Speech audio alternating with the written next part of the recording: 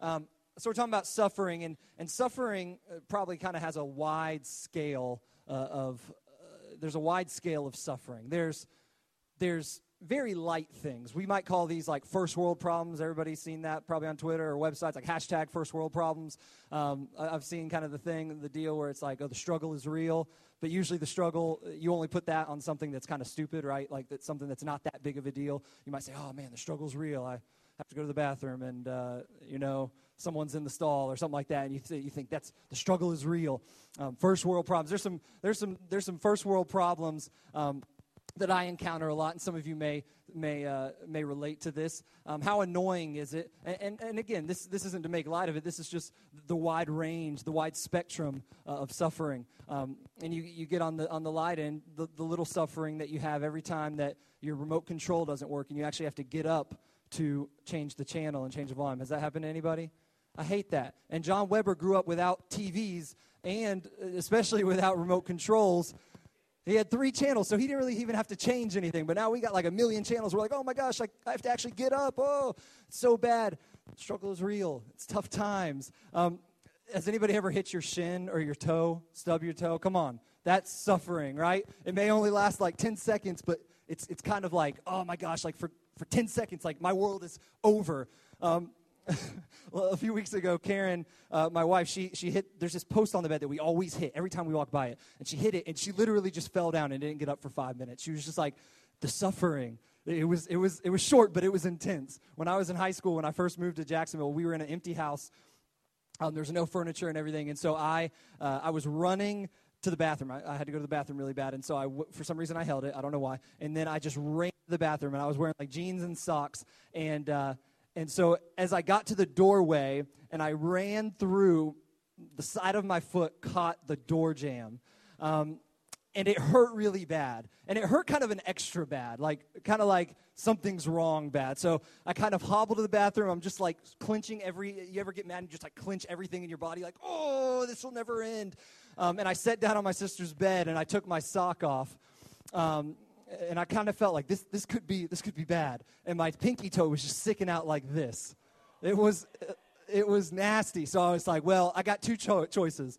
I can either, just like kind of be like, oh, I'm too scared to touch it, and it will hurt worse and get swollen. I'll have to go to the hospital. Or I could just pop it back in right now. So I just took it and I just popped it back in.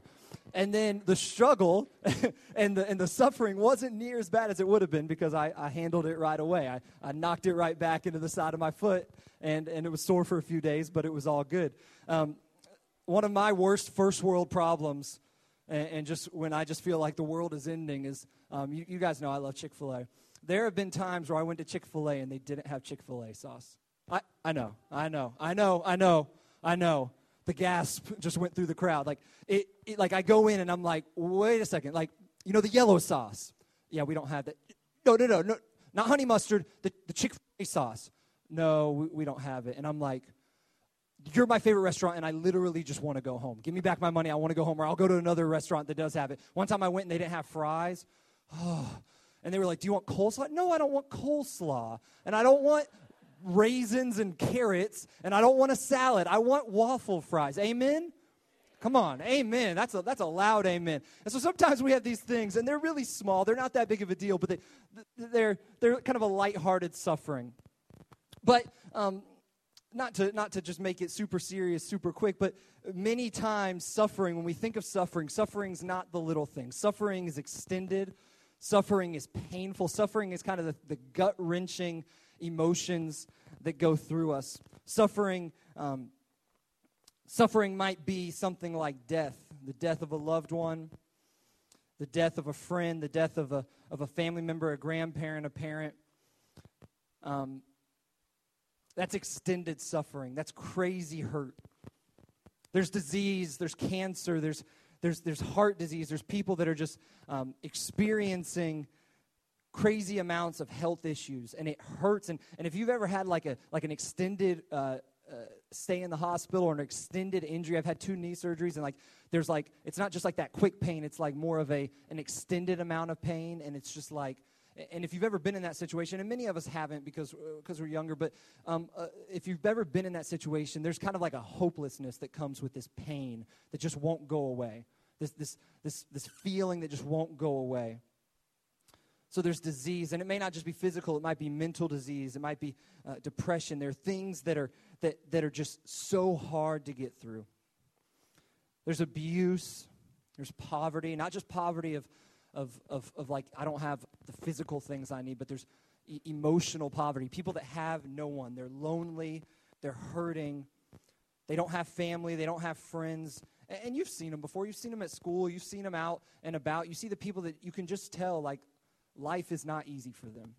They don't have anyone to turn to. That's one of the greatest things about the church. One of the greatest things about our life groups and our leaders is that we have someone to go to when all else fails.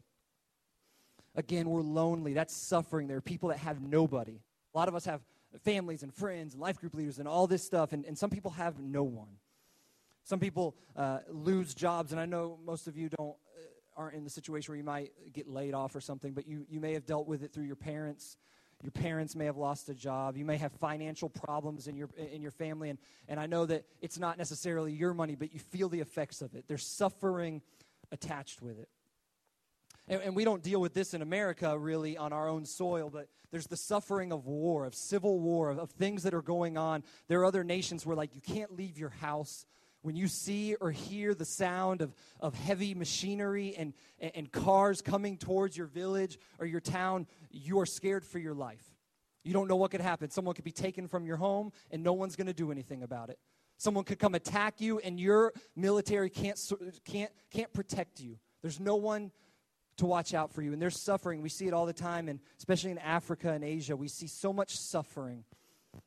Every time we turn on the news, it's like we see more and more suffering. So the question is, what does suffering have to do with a good God? You might say, well, how is God good if there's suffering? One of the greatest questions kind of in the history of religion, the history of mankind. How can there be a God that controls everything, that we say is good, that we say loves us, and yet this is happening to me, or this is happening in the world, or this is happening to a friend or a family member of mine? How does suffering go along with the glory of God? We've talked about this whole series, how great the glory of God is to see, and we should look up at it. Well, how is that so great and things around us are so difficult?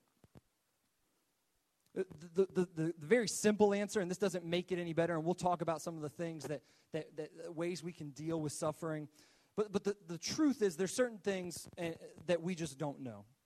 You could have the smartest theologian in the world, the smartest scientist, and they can't tell you the answer to every question. I don't have the answer for certain things. There have been things in my life that I'm like, why did that have to happen? Why did it have to happen that way? Why did God maybe even get my hopes up and then let me down? What was the point of that? The truth is the world is full of sin. Ivan talked about it. The world is a broken place. There was a plan for perfection. There was a plan for communion and unity with God at all times, where there would be no killing, there would be no sadness, there would be no disease. But the plan was broken in the Garden of Eden when people decided, when Adam and Eve decided, we don't trust God. We don't care what God has to say. We think he's holding out on us. We're doubting that he's actually good. We think there might be a glory that's greater than God's. And so they turned away from him, and throughout generations, the world has become fallen.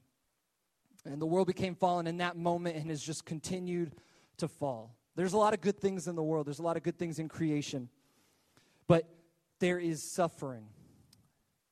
Now, an important thing to realize is that God does not cause the suffering. I want you to know that, whether you're a Christian, whether you're not a Christian. I want you to know God does not cause suffering. Now, God allows for suffering. Now, there's a difference, and I know it seems like that's not really that big of a difference. Why doesn't he just protect me from it? There's a broken world, and God allows it for a period of time. And the Bible tells about how at the end of time, that period will be over. Satan will be vanquished for once and for all, and everything will be perfect. But right now, it's not. Right now, there is sin, and there's brokenness, and there's suffering. A good example of a way that God can use it, just to set up kind of the framework of where we're going, is imagine if you were an alien, and you were dropped onto a planet. That was very difficult for you to breathe. It was very hot, like you were burning. You were suffering at every moment. You were in pain. And they told you when they dropped you off on the ship, if you get to this place on the other side of the planet, you can go home. Well, it would be your entire existence to get home, because the suffering and the pain would be so great that you would just be like, I got to get to the X. I got to get to the X so I can get picked up and go back home. This is terrible. Now, imagine that same situation happened and you were an alien, you were dropped onto a place, but you were dropped onto a place that's like, we'll say coastal Southern California. And you got beautiful waves, and the high is 75, and you can breathe the air, and there's restaurants, and there's beautiful people, and there's stuff to do, there's money, there's all these things to pursue. You might still want to get home, right? You'd still want to get back to your family and your friends, but it wouldn't be so pressing. There wouldn't be as much urgency, right? Because it doesn't hurt. You're actually enjoying things. So you're kind of walking around. You're like, yeah, I'm on my way home, but I'm going to check this out first, and then check out that, and check out this. And through that example, I want you to see that suffering can be used, allowed by God to remind us that there is another home for us, to push us towards that other home, to make us not be so comfortable in the world. Because let's be honest, if the Bible said we need God and we had all this stuff and we could just kind of go through life and everything was perfect, well, we wouldn't feel like we had much need for God. But the truth is, God uses suffering to show us that we need to keep a loose grip on the world, that the world can't make everything okay, that the things of the world cannot make everything okay. We've talked about that when we talked about worshiping other things. We can worship everything, and they'll all falter except for God. He's the only thing that will not falter. So he can use suffering and allow suffering so that we realize and are reminded that we were made for eternity, not for the 90 years on earth. We were made for eternity, for perfection, not for just okay, the living, the here today, gone tomorrow nature of our world. So I got 3 points. I'm going to go through them real quick. When in the midst of suffering, look up. When in the midst of suffering, look up. See, the message doesn't really change whether things are good or whether things are bad. We are called to look up to God. In fact, most of the time, suffering forces us to look up. There isn't really a choice. Even you may know people that are atheists, and when someone gets sick or something bad happens, or they're in an emergency, what do? Lord Jesus, please help me. If there's a God, do something. And they look up towards God. It's a natural reaction.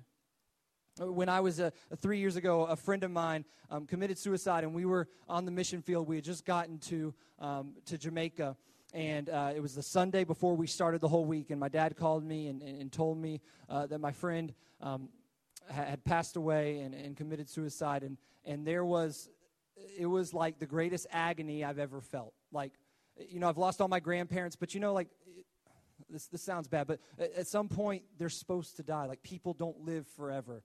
And it's difficult, and it hurts, and I still miss my grandparents, but there's a little bit of kind of a preparedness that we have for it. But when we lose someone like this that wasn't expected, someone young, someone that we're not expecting to pass away, there's a whole nother level. And so I went through that week thinking, I remember that night thinking, how can I serve God? How can I worship God through this? How can I help all these other people and tell people when I'm hurting?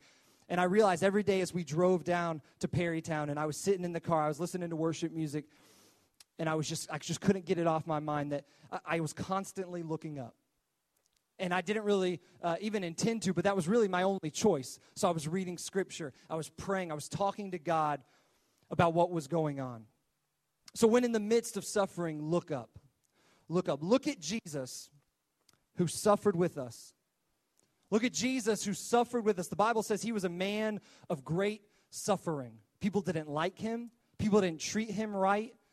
He was really the son of a woman that said, God made me pregnant. Imagine that. Imagine having a mom that was considered crazy mom, and a dad who was like, I'm not really your dad, but I'm kind of your dad, and you're not mine, but you're God's, but you have to listen to me. And everybody just made fun of him. Think about a kid that's perfect. The perfect kid, the teacher's pet always gets made fun of. Well, think about Jesus. He was perfect, so he's walking around doing nothing wrong, and all the other kids are like, man, we hate you because you think you're perfect. You think you're better than us. He was a man of great suffering. He would spend times lonely and on the outskirts of town. He didn't have much, and he was made and created and came down to earth to sacrifice himself. Imagine having that kind of over your head the entire time, like, okay, I know in 10 years I'm going to the cross. 5 years I'm going to the cross. 4 years I'm going to the cross. 3 years I'm going to the cross. I'm going to be tortured in 2 years. I'm down to 15 months. It's coming, and I can't, it's going to happen, and that's why I'm here. And it was just constantly weighing down on him. He understands our suffering. He's not like one of those gods that's like way up here and just like, okay, just deal with it. No, he experienced the suffering of the world. Look up at the cross, which assures us that God loves us. We may not have the answers to all the questions and why suffering happens, but we do know because of the cross that God loves us. There is no doubt that because he died on the cross, was tortured, was made fun of, was spit on, was hit, was hanging on a cross with nails through his hands and his feet, there is no question in our minds that even though things are hard and suffering happens and it is difficult, there is no question when we look at the cross that God loves us. We can be assured of that. We can look up at God's glory and goodness. And we may not have the answer why, and we may not know why until we're in eternity. But again, we know that God is for us. We know that God has a greater purpose for us, a greater plan for us. We know that suffering is not eternal. So when in the midst of suffering, look up. The second thing, when in the midst of suffering, meet your suffering with joy. Meet your suffering with joy. There's a difficulty in saying, well, how am I supposed to have joy when I'm suffering? Keep in mind, suffering, joy is not happiness. Happiness is circumstantial. You're happy when something good happens. You're sad when something bad happens. Joy is something that only comes from God, and it's something that is unquenchable even in the midst of the worst circumstances. In Hebrews 12, 2 and 3, and we looked at this verse a few weeks ago, but we're going to look at it again for a different reason. It says this, 12, 2 and 3, it says, for the joy set before him being Jesus, for the joy set before him, he endured the cross. Why did he endure the cross? For the joy set before him. Scorning its shame and set down at the right hand of the throne of God. Consider him who endured such opposition from sinners, so that you will not grow weary and lose heart. Consider God. We talked about that a few weeks ago. Consider him. Focus on him. He met suffering with joy. Where did the joy come from? It came from God, and it came from knowing that he was saving every single one of us. He was saving billions. He was going to come into relationship with us. So meet your suffering with joy. Look at the cross. When everything's going bad, look at the cross. When everything's going poorly, look at Jesus. Look at the joy he gives. Celebrate the things he's done. I would challenge you. Christian talked about this a few weeks ago. When you're in the midst of the worst suffering, take a piece of paper and write down everything that's good in your life. Everything that's ever been good in your life. And just watch how quickly it'll fill up. Watch how quickly you'll see, well, I forgot God did that 10 years ago. I forgot God did that 2 months ago. I forgot when he answered that prayer. I forgot when he gave me that job, or I got a car, or I got that good grade, or I got into the college, or I had that relationship that we're broken up now, but at the time, it was a good and perfect gift. The Bible says all good and perfect gifts come from God. So anything good, celebrate it. I did that one time and ended up with a list that was like everything was covered in writing, front and back. And I realized how much good God had done. But a lot of times we forget about it and we only focus on the suffering. The truth is, if we focus on the suffering, it won't go away. It'll get worse. It'll just start to crush our hearts and our souls and take away our lives. So meet your suffering with joy. Celebrate the things God has done. And the last thing is going to be based off of a verse in 2 Corinthians that I'm going to read to you. 2 Corinthians 4, 16 through 18. And it says this. Therefore, we do not lose heart. I'll read it from up there. Though outwardly we are wasting away, yet inwardly we are being renewed day by day. Outwardly, there's suffering. Outwardly, we're falling apart. Inwardly, we are being renewed day by day. For our light and momentary troubles are achieving for us an eternal glory that far outweighs them all. So we fix our eyes not on what is seen, but on what is unseen. Since what is seen is temporary. The world is temporary. Suffering is temporary. But what is unseen is eternal. Amen. That is good news. Go to Romans. Go to the verse in Romans.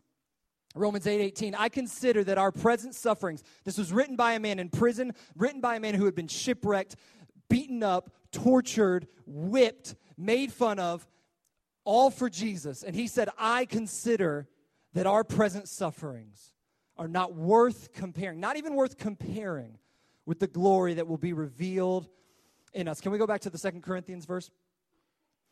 A lot of times we look at this and we say, what does it mean when it says we are being renewed day by day? What does it mean when it says our light and momentary troubles are achieving for us an eternal glory? Achieving for us an eternal glory. If you've ever been to a graduation, you may have gone to see like a cousin or a friend graduate from high school or college, and you get up there and you look at the kids go across the stage, the young adults go across the stage, and as people go by, you kind of are like, oh yeah, I'm not really paying attention. I'm on my phone. I'm just trying to get through this. It's like 2 hours of pain, and I'm not gonna pay attention. But for some people that are at that event, some people that are at that graduation, namely the parents, it's a whole nother ballgame. You might hear a name get called, and you think, oh, good for him. He graduated. And those parents might be sitting next to you, and immediately when you hear the name, all of a sudden, they start getting like the hiccup cries. And there's just snot running down their face, and there's tears running down their face, and the moms are like convulsing, like doing one of these things, and they pull out the air horn, and everybody told you to be quiet, but you still did it anyway. Hashtag Fletcher graduation every single year. But those parents are going crazy. And why are they going crazy? Because their light and momentary troubles of raising their children has achieved for them a greater glory. So as far as you know, yeah, I know the guy, he's great, he graduated, good for him. But they are the parents that changed the diapers. They are the parents that saw their kids come home with a ton of homework. They're the parents that helped with the homework. They're the parents that cried with their kids when they cried, that cried with their kids when they went through a breakup, or cried with their kids when they lost a grandparent or lost a friend, or were going through the agony of not being accepted, or the agony of middle school or high school, the things that go wrong all the time. They're the ones that paid for the events, that took them to soccer practice, spent hours taking them back and forth, shuffling back and forth. So when they graduate, they have a greater glory. It means more to them because they suffered along with the student. They suffered along with their child. And so what this verse is saying is it is achieving a greater glory. In other words, the things we go through on earth are going to make eternity that much better. It is not worth comparing to the glory. And so this is the last point. Sam, go ahead and come back up. Look to heaven. Look to heaven. Look to eternity. Revelation 21, verses 1 through 4, has an exciting verse. This is like the very end of the Bible. This is like the climactic conclusion of everything. The Bible is over within words of these verses. In Revelation 21, it's John describing what he sees at the end of time, when Jesus comes back and conquers everything once and for all and takes away all suffering. This is what it says. Then I saw a new heaven and a new earth, for the first heaven and the first earth had passed away. In other words, the earth we're on right now. There was no longer any sea. I saw the holy city, the new Jerusalem, coming down out of heaven from God, prepared as a bride, beautifully dressed for her husband. And I heard a loud voice from the throne saying, "Look, God's dwelling place is now among the people, and he will dwell with them. They will be his people, and God himself will be with them and be their God." Here's one of the most encouraging verses in Scripture. And if you are in the midst of suffering right now, I want you to read this. I want you to type it into your phone. I want you to save it. I want you to write it on your hand or do whatever you need to do, because this is the promise of God in eternity. He will wipe every tear from their eyes. No more tears. No more pain. There will be no more death. There will be no more mourning. There will be no more crying. There will be no more pain. For the old order of things, that is suffering, that is pain, that is difficulty in the world, that is the loss of things that are important to us. The old order of things, sin and brokenness, has passed away. It's gone. It's dead. It is no more. If you are in the midst of something and you're looking up and you're like, oh gosh, I just can't get through this. I can't hold on. I can't do anything to get through this suffering. Look up to God. Look up to the cross and look to eternity. Look to heaven. As believers in Christ, there is an ending and it is amazing. And you'll look back, and you really won't even look back because the world and your life will have been worth nothing compared to heaven, compared to God's presence. As believers, we can know this is going to come, a day when everything is at peace and everything is perfect. I hope that encourages you, and I hope you know as believers that is real. That is eternal. Our life is like this. Like a vapor when it's cold outside and we breathe out in the morning and it kind of a little smoke comes up and then it goes away. That's how short our life is compared to eternity. It's not worth comparing to eternity. So this is how we're going to close. As we've done throughout the series, we're going to do a salvation invitation because the truth is there are people here that don't know Jesus. That right now, there's nothing to look to. There's not a Savior to look to. There's not an eternity of heaven to look to. Because right now, you don't know the Savior that's taken you there. The Savior that's coming back for you. And that's not to scare you. That's an opportunity. We have an opportunity right now to make that a reality. So everybody bow your heads, close your eyes. There will be some of our student hosts kind of walking down the aisles, and you'll see why in a second. But what we're going to do is I'm going to give you an opportunity to pray the prayer of salvation. It's a simple prayer. It's not my words that save you. It's believing in your heart that Jesus is Lord and confessing with your mouth for yourself that God raised him from the dead, that he is the Son of God. So if you want to do that, if you want to make God, Jesus, your Savior, if you want to look to Jesus for the very first time, look to the cross, look to heaven, and know that your eternity is secure in him, I simply want you to raise your hand. Raise it high, keep it up. Raise your hand. If you do not know Jesus and you want to know Jesus, raise your hand. I'll give you one more moment. Raise your hand. This is your moment. This is your chance. God is calling you right now to lift up your hand and allow him to change your eternity. Thank you. Just pray these words with me. Lord Jesus, I'm yours. The world is full of brokenness and sin, and I need a Savior. Lord, forgive me. I know that you died for me and were resurrected. I know you have an eternity for me that is greater than this world. Lord, I surrender my life over to you. Take me, I'm yours. In your name. Amen. If you raised your hand, everybody keep your eyes closed, your head bowed. If you raise your hand, just go with the student that's kind of at the end of your row, and they'll take you, and I'll come talk to you in a second. I'd like to just talk to you and get to know you and kind of see what's going on with you. Everybody else, I just want to pray or give you really an opportunity to be prayed over, to deal with your suffering. So I'm going to just pray a quick prayer, and then I'm going to tell you the option for you guys to do. Life group leaders, you can go ahead and stand up around the room. Lord Jesus, we thank you for this time together. We thank you for your love. We thank you for the eternal glory that you have for us. Lord, we thank you suffering is temporary, and you've already defeated it at the cross. 2,000 years ago, you ended all suffering. And we may be in the midst of it right now, but you have defeated it in the end. Lord, I pray that we would look up to you.